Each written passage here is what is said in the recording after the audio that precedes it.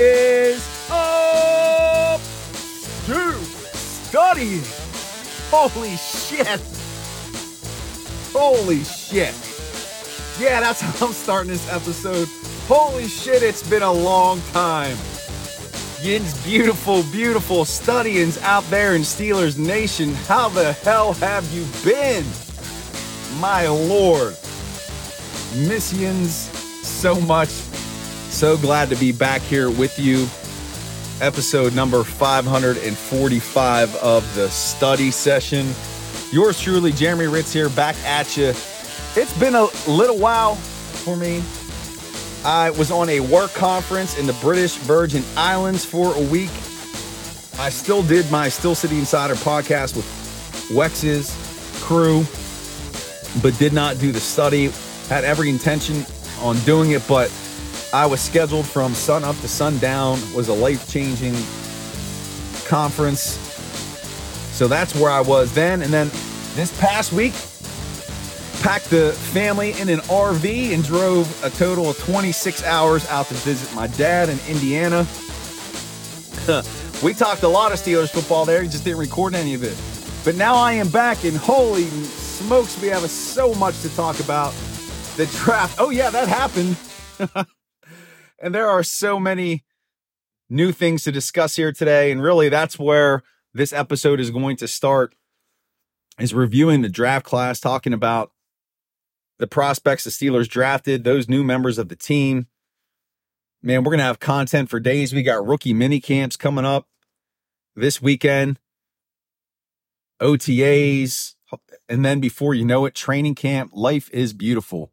Before I get into all that, as always, thank you for being a supporter of the Still Study, for listening, reading, and sharing my work with your family and friends. It truly does mean the world to me, so thank you for that.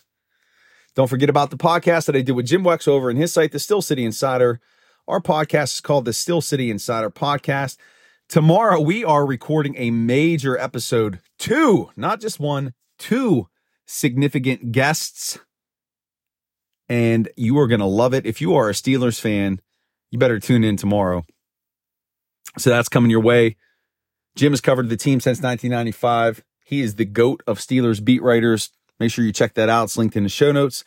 And then don't forget about our affiliate partnership with Real Life Trading. If you've ever wanted to learn how to trade the stock market successfully, profitably, consistently, and go visit an island for a week, Real Life Trading is your one-stop shop for stock market education. It has transformed my life, hence why I'm sharing it with all of Yin's beautiful, beautiful studyings out there. All right, let's get into it. Steelers draft. Yeah, draft is over. And really, I can't say that I'm surprised by the selections. There's nothing that jumped out at me as being crazy or unanticipated.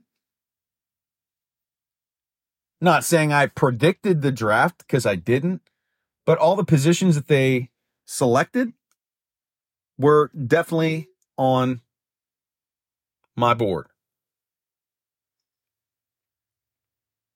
And we'll just run down through the list here. We'll do the 30,000-foot view of this draft class. In round 1, they trade up in front of the Jets with the Pats. They get their tackle, Broderick Jones.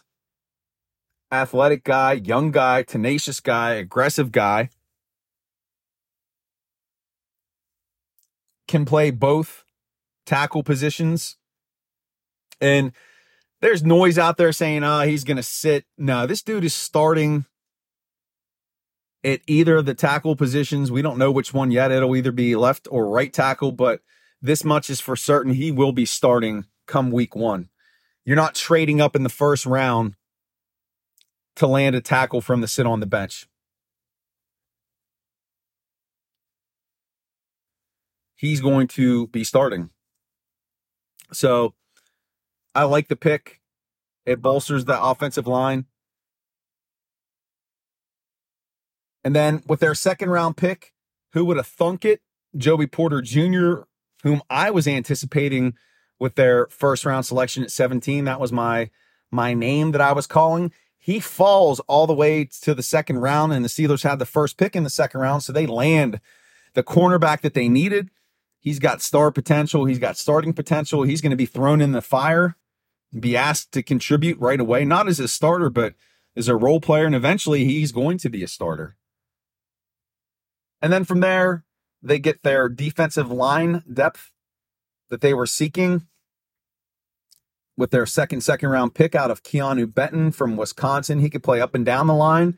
He's going to work into that rotation right away. Now, he's not going to be the dominant defensive lineman that this team is eventually going to need, but he is going to contribute year one.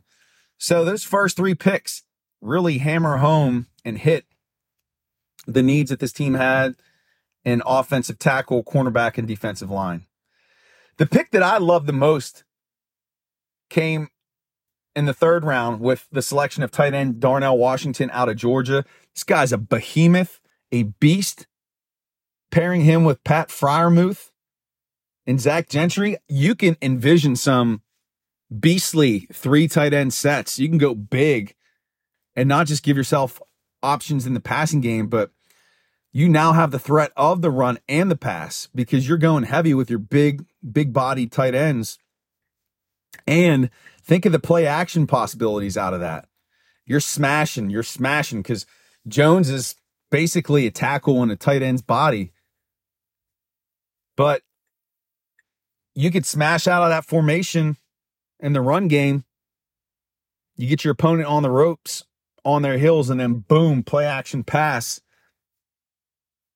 It's just a beautiful selection. This guy's a specimen too. How many big ass tight ends like that do you see out there? Not many. And he's athletic. Very, very excited about that pick. In the fourth round, they drafted Nick Herbig. His brother Nate is already on the roster. They signed him this offseason. Interior offensive lineman, can play guard and center. Nick, Nate's brother, it was an outside backer at Wisconsin. Steelers like Wisconsin players. Huh? They're going to try him at outside backer. There's discussion about whether or not he's going to get snaps at inside backer. Remember, the Steelers like versatility.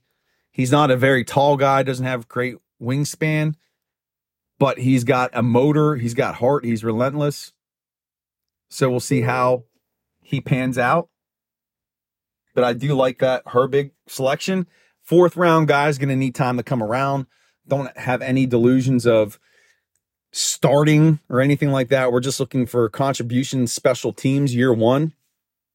That should be the expectations for this guy. Don't put too much on him too fast. And then with their 2 7th-round picks, they get a size speed guy in Corey Trice, defensive back out of Purdue. He has some medical red flags, but he's got all the tools. Fast, big, rangy, aggressive. We'll see if he can develop into anything. And then the team closed out the draft with another offensive lineman, interior offensive lineman, Spencer Anderson out of Maryland. We know Tomlin has Maryland connections with his son having played ball there, but Anderson can play up and down the line, tackle, guard, center. He's done it all, did it all in college. So we know the Steelers love versatility, so they get a guy in Anderson who can do that.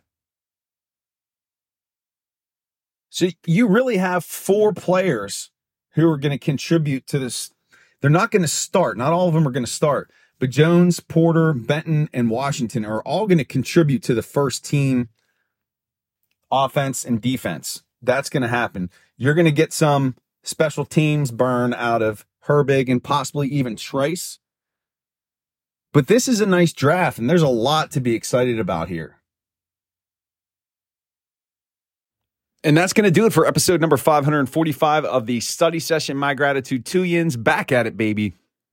No, I didn't go anywhere. I took a little break, but I'm back at it. Don't forget about the new Still City Insider podcast coming tomorrow with Wex and 2 special guests. Don't forget about our affiliate partnership with Real Life Trading. It's the bomb. It'll change your life. And be sure to check in tomorrow for another episode of the study session. And remember, on this beautiful Monday, May 8th, 2023, life is beautiful in the black and goal. Peace, everyone. Make it a great week.